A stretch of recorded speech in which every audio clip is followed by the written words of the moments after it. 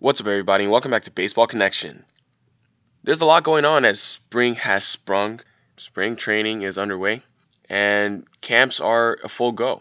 The first order of business today I want to discuss is that the Cubs have decided to make Kris Bryant their leadoff hitter. He's going to be their new leadoff guy. I saw this yesterday, thought it was pretty interesting, and they have a new manager, David Ross, who, as you might remember, played for the Cubs as recently as 2016 when they won the World Series. But basically, they've been looking for a solid leadoff hitter, or not just a solid one. I hesitate to use the word permanent, but they've been looking for a long-term solution at leadoff for a while now. I mean, it's been a revolving door for the 3 seasons since Dexter Fowler left. They haven't really had a cemented leadoff hitter. And KB, Kris Bryant, has spent the bulk of his career as a two-hitter. He was asked about this yesterday in a meeting with his manager, David Ross, and he was on board. He said he's on board to do it. I mean, obviously, I don't think he was going to say no. I mean, what's the big deal, really? I mean, I can understand some guys might not want to lead off because they're not comfortable with that role. They have to change their approach at the plate. They really do. You can't be as aggressive as a leadoff hitter. You have to be patient and be willing to take walks. But the Cubs need Kris Bryant's help, and I think that's interesting. If you have a guy with his power at the top of your lineup, that's crazy. I mean, I was watching MLB Network last night, and they were talking about when Alfonso Soriano used to lead off for the Yankees back in the day.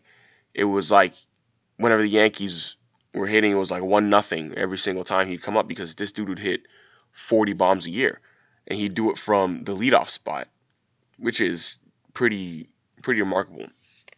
I mean, Kris Bryant's going to give you some pop as well because he's actually a power hitter when you think about it, but he has a pretty good eye at the dish and everything. So over the last 3 seasons, the Cubs have cycled through 17 leadoff men in terms of games started, and they've had at least 10 each of those years. Last year, Kyle Schwarber and Jason Hayward tried to fill that role while Ben Zobrist was gone. By the end of the season, the Cubs ranked last in the majors in average, on base percentage, and weighted runs created plus out of their leadoff spot. And during the year they won the World Series in 2016, Dexter Fowler started 118 games at the leadoff spot, and he gave them a 277 average, of 393 on base, and a 449 slugging slash line, which is just outstanding. And I mean, Joe Madden famously had referred to Dexter Fowler as a you go, we go kind of impact on the lineup. The Cubs had success with a group of leadoff men in 2018, but overall the production has been sporadic. So if you look at the numbers, I mean, I'll just go by weighted runs created plus and on base percentage just to give you the idea. Last year, a 77 weighted runs created plus with a 294 on base. In 2018, a 121 weighted runs created plus with a 366 on base. So very good that year. But then 2017, a 94 weighted runs created plus with a 324 on base. And then obviously back to 2016 when Fowler was the main guy, it was a 123 weighted runs created plus with a 381 on base. So it's just been up and down. It's been really volatile over the past few years. So it's been a real issue since Dex left, and they're looking at KB to be their next leadoff hitter. I mean, if you just look at the numbers for leadoff hitters as a whole in MLB last year, they combined for a 265 average with 335 on base, 445 slugging slash line with a 20.2% strikeout rate and 8.6% walk rate. Kris Bryant has a better slash line than that for sure. I mean, he got a 282 average last year with 382 on base and a 521 slugging with a 22.9% strikeout rate and an 11.7% walk rate. So he's better in every category I just mentioned. Besides strikeout rate, he has a slightly higher strikeout rate, but his walk rate is actually considerably higher than league average. And so yeah, I like this. I mean, these abbreviated lineups, I don't know why I'm calling it abbreviated, but these lineups that kind of just like cut to the chase right away. I've always been a huge fan of that. When the Red Sox would lead off Mookie, or the Yankees would have Judge hitting two or something like that. Now you see Kris Bryant leading off for the Cubs. It's kind of like you just get right to it, and you don't give that pitcher any chance whatsoever to settle in. Oh, maybe the leadoff guy gets on. He hits a single, then the second guy bunts, moves him over, and okay, now you face the three hole hitter. No, it's like okay, right away you have to dig right in because this guy could take you yard if you're not careful. And I think I like that a lot.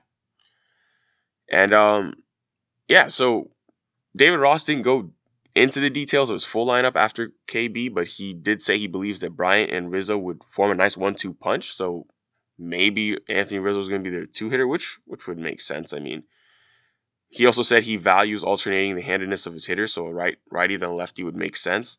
I mean, you could see something like Bryant, Rizzo, Baez, Schwarber, Contreras, and Hayward, 1 through 6. I mean, that just goes righty, lefty, righty, lefty, righty, lefty, just right, like just like that, 1 through 6.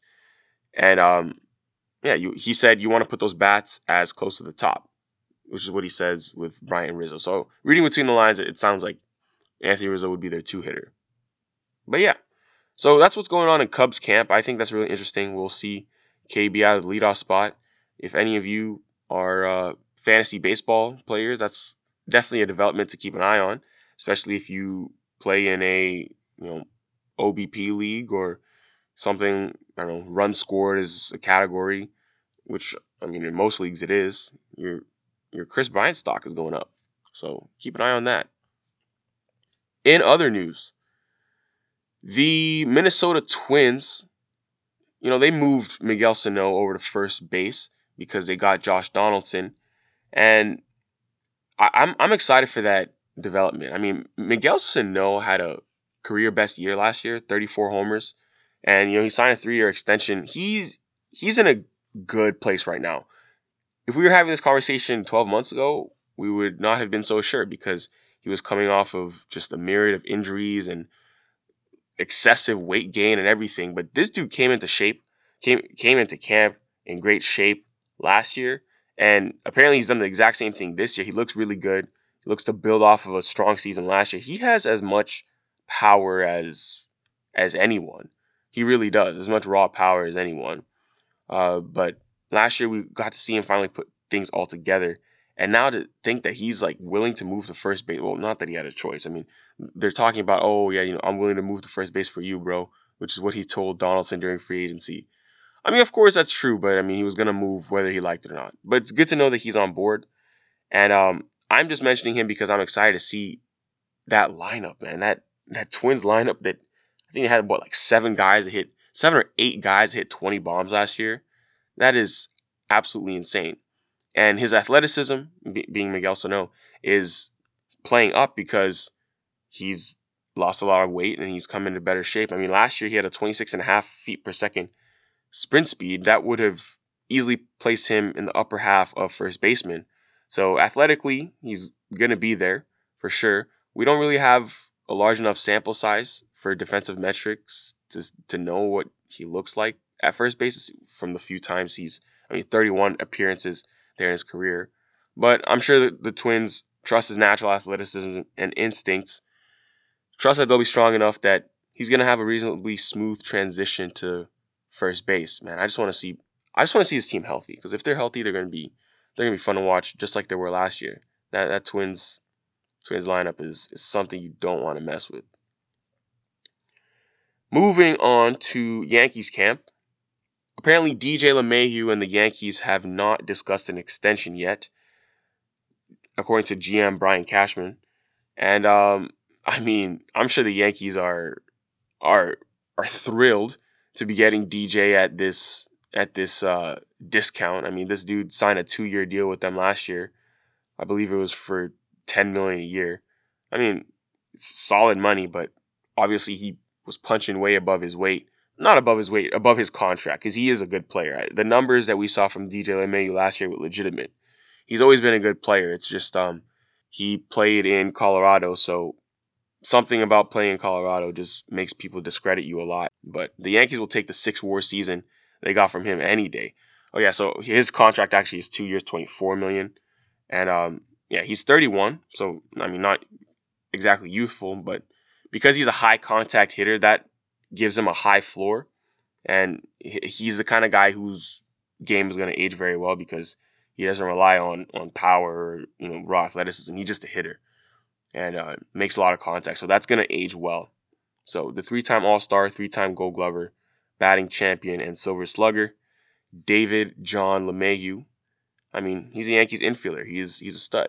He really is. I mean, the Yankees made out like bandits when they signed this guy, and I'm sure he's going to look to cash in. He's not going to get a lot of years, but he should get a lot more money than what he's getting right now. But that's that. And the Red Sox have signed Jonathan Lucroy. They signed him to a minor league deal, and yeah, a $1.5 million base salary if he makes the major league roster. And he's 33 years old. He's no longer the all-star caliber player he once was. I mean, he was once one of the best all-around catchers in the game from 2012 to 2016. But, over the past 3 seasons, he's just been, just average. It is what it is. But he's a veteran presence, and he's going to be a third catcher behind Christian Vasquez and Kevin Plawecki. So that's all I've got for today. Just some updates. If you guys enjoyed this, please share with someone who'd be interested, and we'll see you next time on Baseball Connection.